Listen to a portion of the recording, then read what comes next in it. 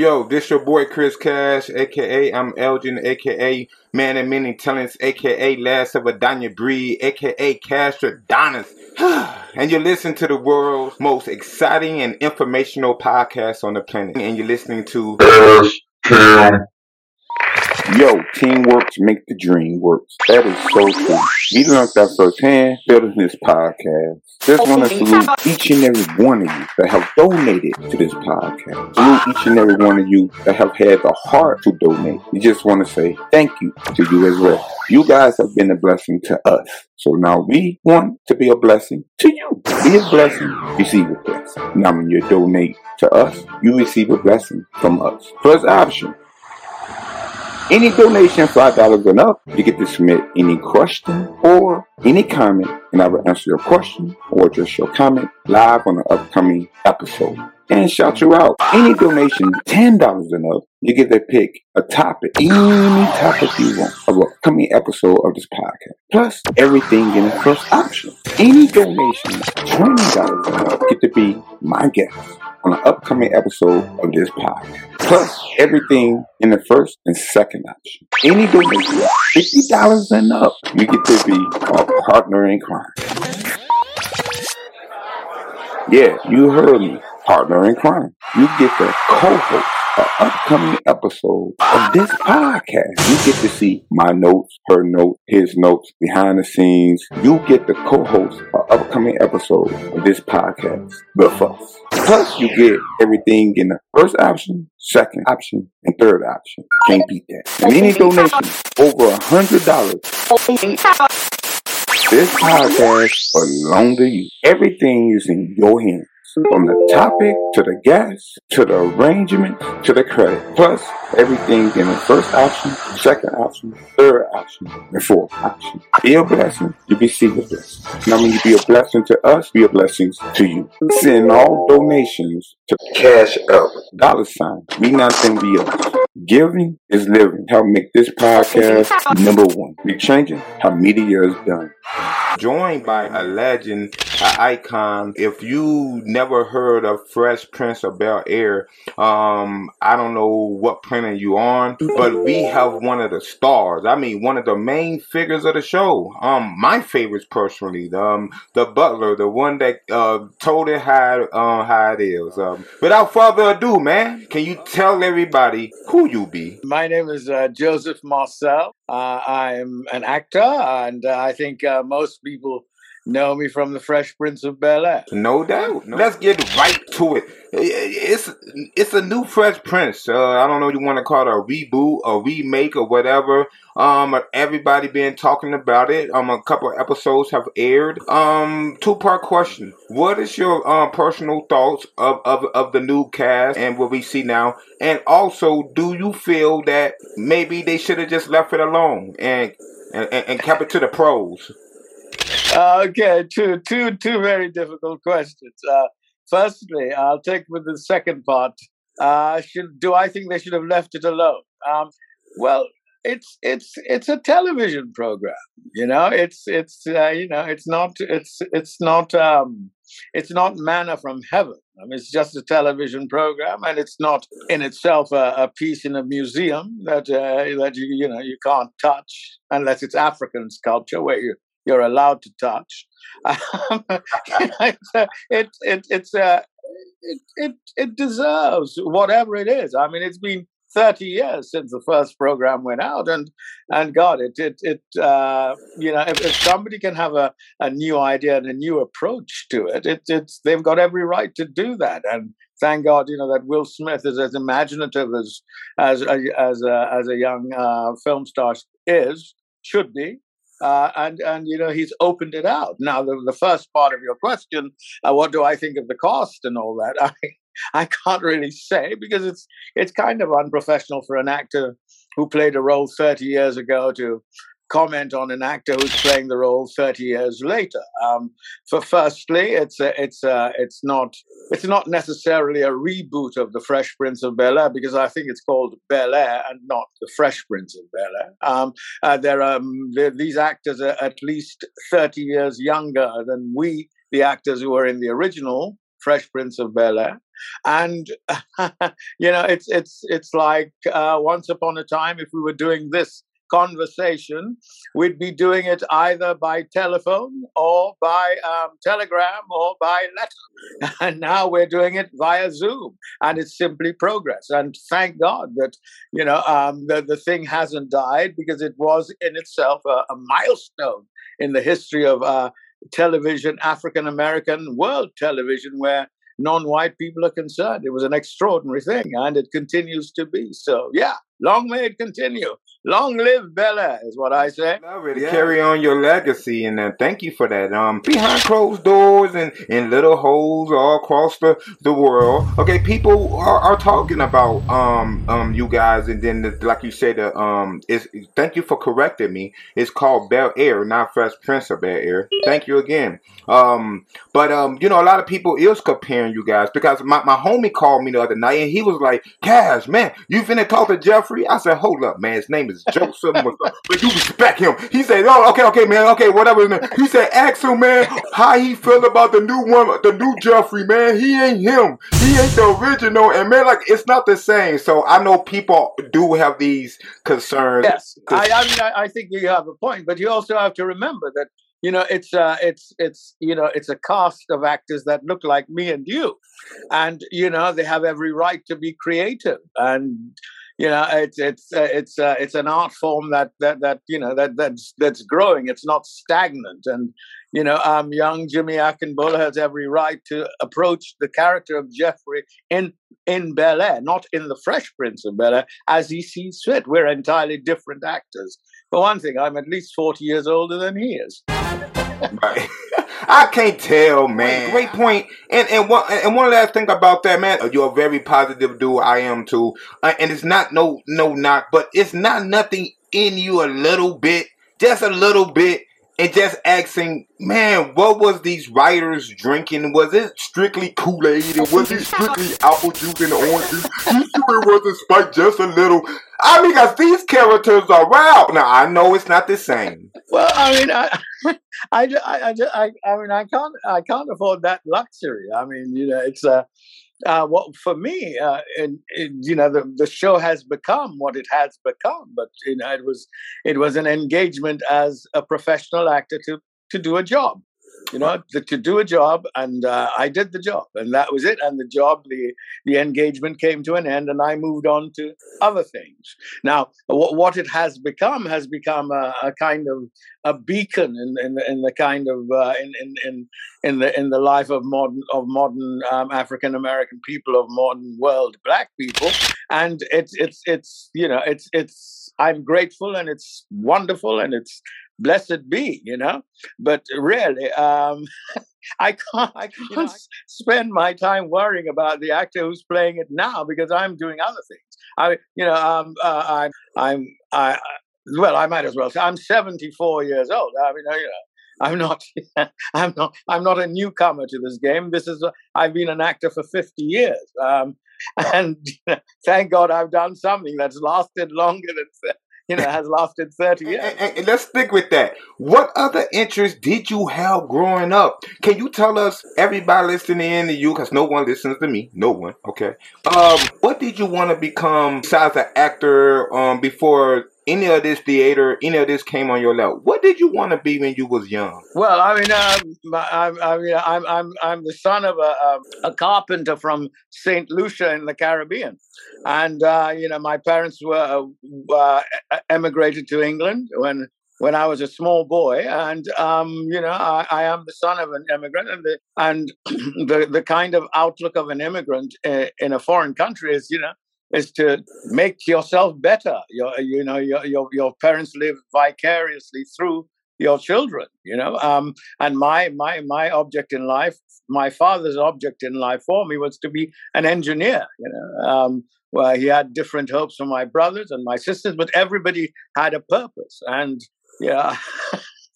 and I, to the best of my ability, was able to follow that. But then I discovered theater, and that's what that's when I thought, my God, this is what it's about. It's about imagination, a different kind of imagination, and that was the imagination I wanted to be part of. And And that's what I did. I mean, it took my father didn't speak to me for 5 years when when I decided I wanted to be an actor. But my mother and my brothers and sisters stuck by me, and it was great. Did your relationship with your father get better, or what? Did he ever come around? Oh yes, my father came around when I got my, I think it was 1970 something, when I got my first job on a television job. Wow. And my father was at work, and one of his friends said, yeah, I saw your boy on television last night. It was pretty good. And my father went, yeah, I know. I mean, he's doing his best. Yeah, I knew that. That was not quite true, not quite accurate. Then in 1972, when I joined the Royal Shakespeare Company, my sisters brought him to Stratford-upon-Avon to see me in, I think it was Julius Caesar, and he kind of thought, oh my God, yeah, my son's going in the right direction. He's not wasting his life, and that was it. Kind of moving on through the classical theatre. He was quite proud of me. Oh man, thank you for sharing that. For anyone that's probably feeling low or feel like they don't got the support from their father or from their mother or their parents or someone they look up to. Got a few more questions, man. Like I said, I don't want you to embarrass me, But listen, man, you not just in films, okay? People do know you just for Fresh Prince of Bel-Air and being the butler. And you do your thing on stage, Shakespeare and all that good stuff.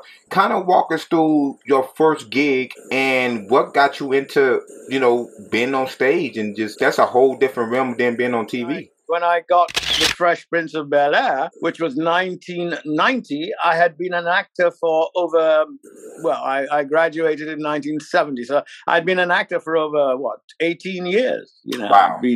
I'd been an actor for a long time, so it wasn't my first job. I had in fact worked with Shakespeare companies in the United States. I worked with a company in Lenox, Massachusetts, where they were at the time, a company called Shakespeare and Company in the 70s, and that kind of stuff. So my life was not the life of a television actor or a movie star. I was, I was, and I continue to be as best I can. I was, so-called, dull, stick in the mud, serious actor. My first proper job with the Royal Shakespeare Company was I joined the company in 1977, end of 71, for the 72 season. That was the first year that Trevor Nunn, I don't know if you know him, became the artistic director of the company, and I stayed with them for a while. And then we came to Broadway we came to the United States in 1974-75. We played at the JFK Center for 6 weeks in Washington, D.C., and we went on to Broadway for another 5 months. And then I went off to California, just, to see California. It was great. I was a member of one of the, the top theater companies in the world, in my 20s, a little kid from St. Lucia and Southeast London, a member of, the flagship of British theatre. It's marvelous. Yeah. I met, in the course of it, I met people like the late Sammy Davis Jr., kind of people like that. It just, it's extraordinary. Is Sammy Davis Jr.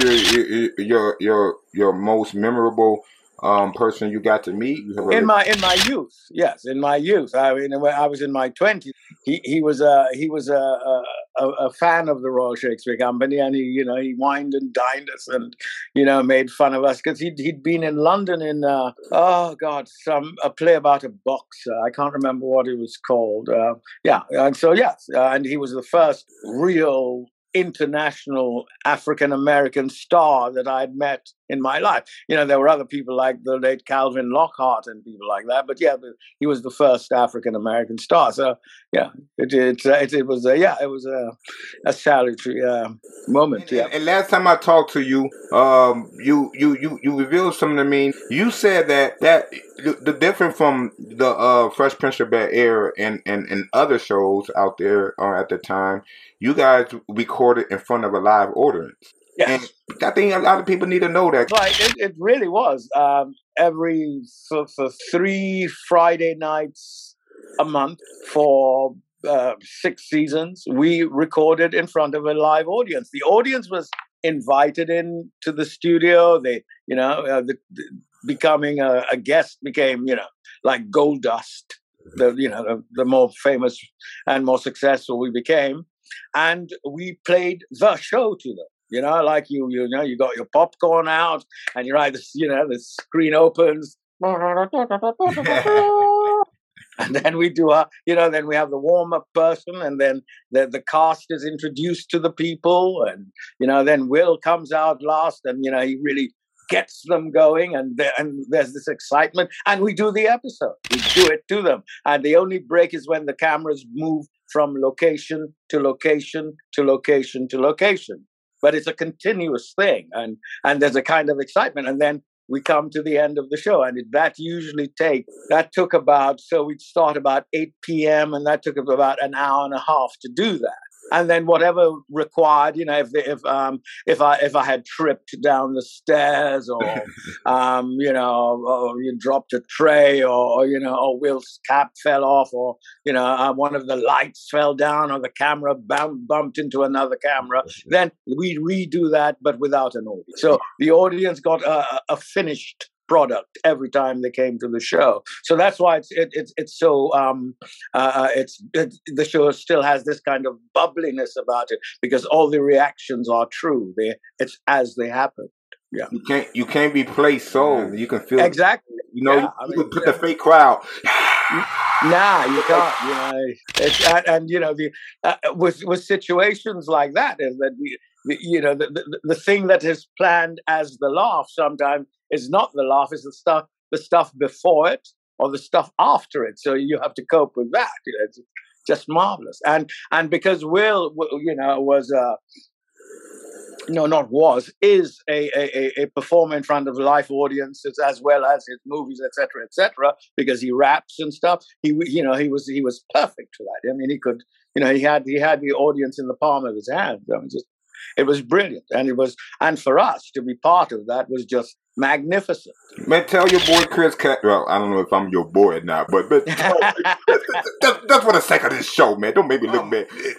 When was the first time you met Will Smith? The first time I met him, they flew me in from London on a Friday night. Was it a Friday? No, they flew me in London on a Saturday night, Sunday morning, and I arrived in Los Angeles, and they took me to this hotel, and and everybody welcomed me. There were people to meet me, and everybody knew me, and I knew nobody.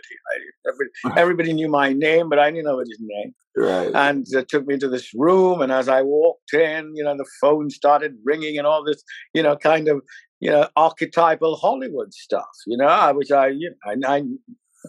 you read about it and it's exciting, but you don't consider it part of your life. And then the next morning, the limousine came and took me to NBC Studios, where I met Will Smith, and I met Quincy Jones and all the other producers, Benny Medina and Jeff Pollock, and all those people. And of course, the people who created the show, Andy and Susan Borowitz. And it was extraordinary. And they wanted me to do a couple of scenes that I had prepared in London and sent by tape. They wanted me to do it live with Will. We started doing this scene. and then, because we have scripts. Right. And Will says something. It's not a script, but... And so I said, is that how he's going to do it? I mean, there's nothing. I said, and Will said, yeah, babe, I mean, just hang with me, babe. I said, okay, I can do that. And so we just did it, and it was, it was really exciting. But for me, I knew who the person that sang the rap "Parents Don't Understand" was, but I didn't really know who Will Smith was.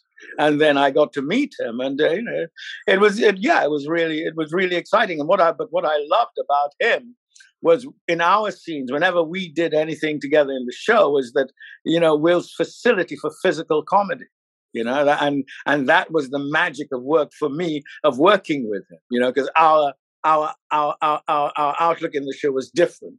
Because he was always teasing the character of Jeffrey, and Jeffrey, it was that kind of, and it was magic. But then, kind of, I do this thing, and then they say, "All right, okay, you have to meet the network," and I met the network, and it was like so many people I'd never, And then they said, "We start work tomorrow. We're doing a presentation. We're filming it on Friday."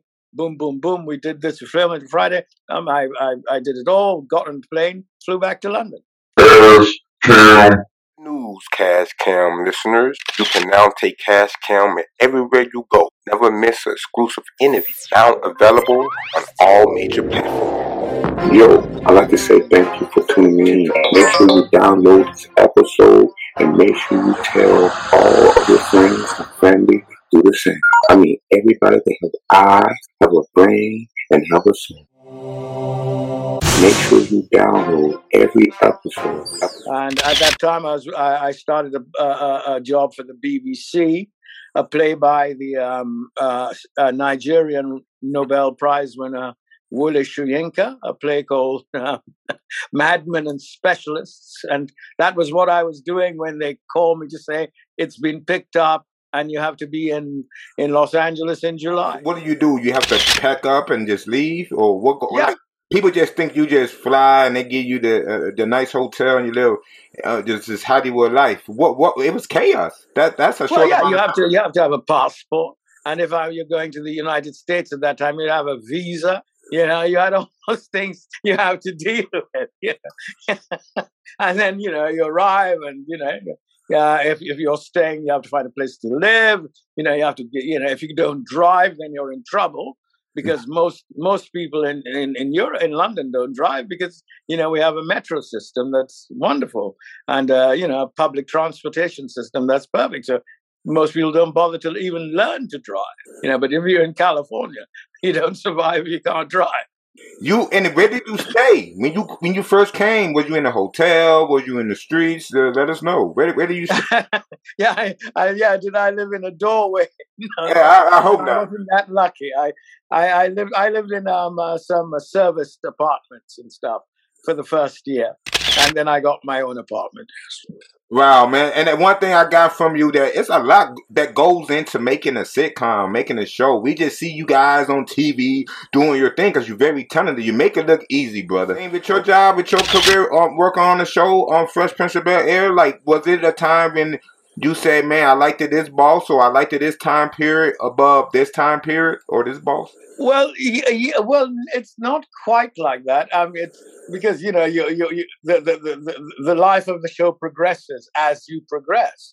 You can't really dwell on how the show was 2 years ago because the show you're doing now doesn't really have anything to do with the shows that you did 2 years ago. Is that you need to grow with it, so you have to constantly remind yourself of the prime directive, the character you created for the beginning of the show when it first started, to keep that constant till it comes to an end.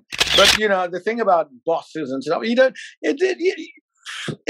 I can only speak from my experience, and I really didn't have a problem with that at all. I really didn't care. It was not my concern. My concern was to do what I had to do to the best of my ability, to contribute to the whole, to be part of a group, and to be really good at what I do. And that was what I did. I didn't want to be the executive producer of the show. I didn't want to direct the show. I didn't want any of those things because that's not what I did. I did I did workshops and on classical theater, in my spare time for 3 years in California. I led workshops and stuff, and I did productions. I did a production of Julius Caesar, some truncated productions of Richard III and stuff like that. But I did. It was not. It's important to for me anyway. in my experience, in my life, to know your limitations. And I don't think I could have survived pretending to be what I am not. And to come to a cast, to come to Fresh Prince of Bel Air, already a seasoned actor. That's one thing I think a lot of people, my generation that didn't know, and younger or older, is that you were seasoned. Will Smith he was like basically a rookie. Well, not I ain't saying they was a rookie, but you were seasoned, and that you had to be a team player because you could have definitely had an ego. You could have definitely said, "Hey, I've been doing this a long time," or "Why are you getting this slot to a young Will Smith? What about me? Look at my resume, damn it, okay, Shakespeare, okay, Shakespeare." No. I mean, yeah, you're absolutely right. But then, it becomes, it becomes impossible to survive. I mean, it becomes, one of the beauties of Fresh Prince of Bel Air, and was that we all loved Will. I mean, we loved Will. We loved and admired his drive, his concern, his care of us and for us. I mean, I knew what my talents are. I know what my capabilities are, and I didn't need to step on anybody's head to give myself props. I knew what I can do. I mean, I knew I'd been on Broadway before I did The Fresh Prince of Bel Air. I knew that I'd been a member of the Royal Shakespeare Company. I knew, that I was on, on the Council of Shakespeare's Globe before I did so my career as a boring, serious actor on the stage was established. So I didn't need that. What was important for me was to be part of the group, not to be the foreign brother. That when I opened my mouth to speak, that people just didn't go, "Say what?" That people actually said, "Oh yeah, that's Joseph, man. He's all right. The brother's cool, man." That was what was important. And so you have to be part. You have to to support your fellow actors. And I have to say that's what we did. And we God bless us and God bless them all. We're still friends, and we still meet now and then, and have a glass of lemonade and talk about things. Because I had a chance to talk to Tommy Ford, the late Tommy Ford from the Martin Show before he passed, and I had a conversation with his soulmate not too long ago, and I asked both of them the same question that I would ask you. Both shows are big in black culture. Both shows are big just in TV history, and not in front of y'all faces, but what I'm saying, around the way, people is talking and saying, "Hey, I wanted the Fresh Prince bigger. Hey, I think Martin was bigger."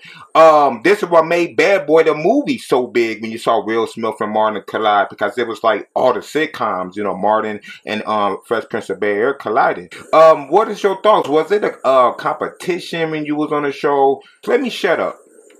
I'll talk to you. No, you can no. You're answering the question, man.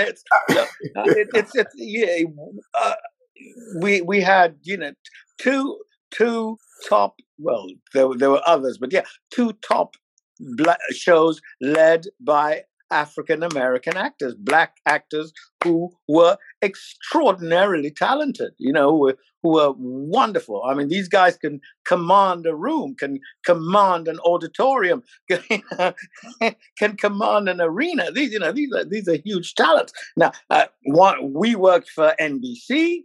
I think they worked for Fox. We were different. We were entirely different.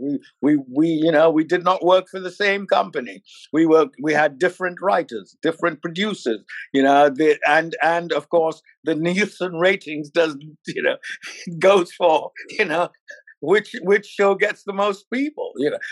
That's not within our power. It's what we do, and Martin Lawrence and that gang did an extraordinary job. I mean, they were fantastic, and we were fantastic.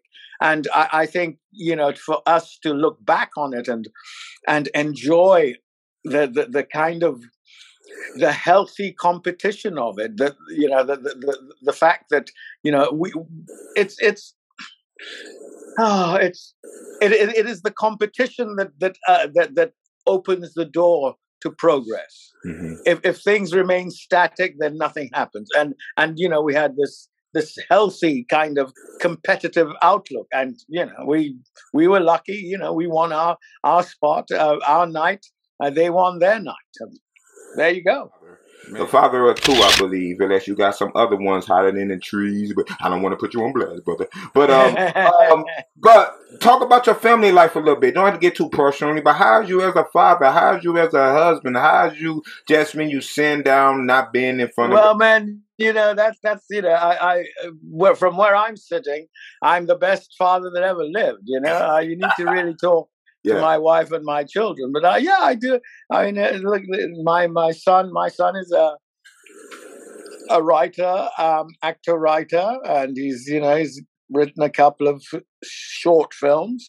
My daughter is works for one of the top private schools in London. She's the exams officer, and my wife works in a school. That's where they work, and my wife and I have been together for a long time. How long? Whew. God, we've been together since '81, and we continue to drive each other nuts, but somehow stay together. Find the moment that at nights before we fall asleep to say, I'm sorry for being terrible today, and wake up with a bright new, enthusiasm for the day. And it's great. I mean, I enjoy my marriage. I enjoy being married. I really don't care, because, the important thing is that I needed a friend.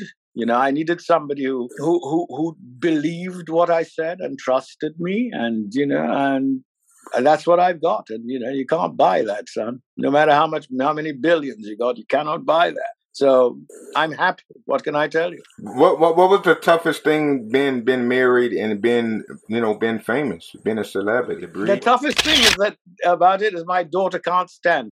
Really? Yeah, people keep saying, they know her father, and she just said, leave me alone. My daughter can't bear it. That, her father's life is reflected on her, and she just can't stand it. But that's the most difficult part. I mean, but otherwise, no. I mean, I am free. My wife and I, our relationship, where I am free. If I have a job in, say, Mexico, my wife doesn't complain or wish that I couldn't, I could stay home and not go. If I have to tour Europe, my wife doesn't complain. She understands the nature of my job. All that is important is that I come home, and secondly, that if she visits me, that nobody embarrasses her and who are you? Take your hands off my man. Yeah. Yes. Yeah. Yes. It's I really it keeps me together, so it's good. Yeah. It gives me focus. Yes, and any roles you regret not taking. You say, Cash, man, I wish I would have took this in this year. I'm still mad at myself. Matter of fact, I'm gonna punch this screen, Cash. Any role? No, you can't. You can't, because the decision you make at that time is the right decision. Yeah. You didn't know that Bad Boys was going to be such a big movie. You didn't know that. You just thought, well, I don't want to be in that. Now, if the only reason you're doing it is to make money, then you really messed up. Because you should have done it, because you'd have made a hell of a lot of money. But and that's simply what it is. You make decisions according to the information that you have at the time. Who could have said that The Fresh Prince of Bel-Air was going to be what it has become? Nobody could have said it. Not the producers, not the network, not the writers, not the actors. Nobody could have said it. That could have predicted that. And it's a combination of circumstances. The stars aligning perfectly, the right moment, the time was right. That's all. And, you can't, whoever turned down the first James Bond or whatever and, oh, sugar, I wish I'd done that. Well, no. When you made the decision, you made the right decision. Unfortunately, you didn't have any foresight. That's all. Did you turn down James Bond? I wish. Oh, okay. I'm like, oh my goodness. Yo, teamwork make the dream work. That is so true. We learned that firsthand building this podcast. Just want to salute each and every one of you that have donated to this podcast. Salute each and every one of you that have had the heart to donate. We just want to say thank you to you as well. You guys have been a blessing to us. So now we want to be a blessing to you. Be a blessing, receive a blessing. Now when you donate to us, you receive a blessing from us. First option.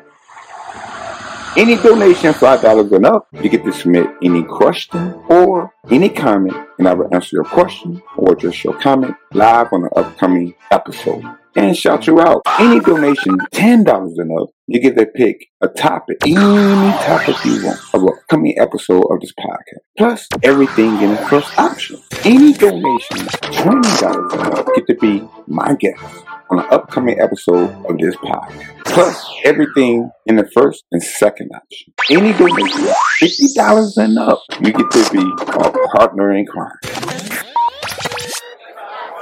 Yeah, you heard me. Partner in crime. You get to co-host an upcoming episode of this podcast. You get to see my notes, her notes, his notes, behind the scenes. You get to co-host an upcoming episode of this podcast with us. Plus, you get everything in the first option, second option, and third option. Can't beat that. And any donation over $100, this podcast belongs to you. Everything is in your hands.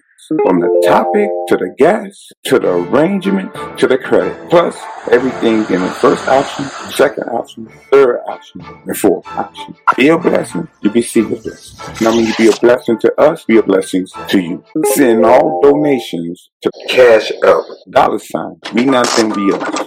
Giving is living. Help make this podcast #1. We're changing how media is done. News, Cash Cam listeners. You can now take Cash Cam everywhere you go. Never miss an exclusive interview. Now available on all major platforms. Yo, I'd like to say thank you for tuning in to episode 18.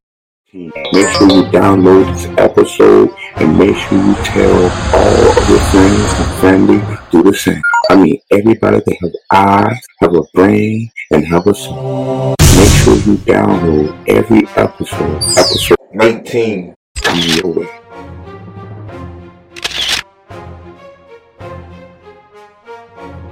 Cash Cam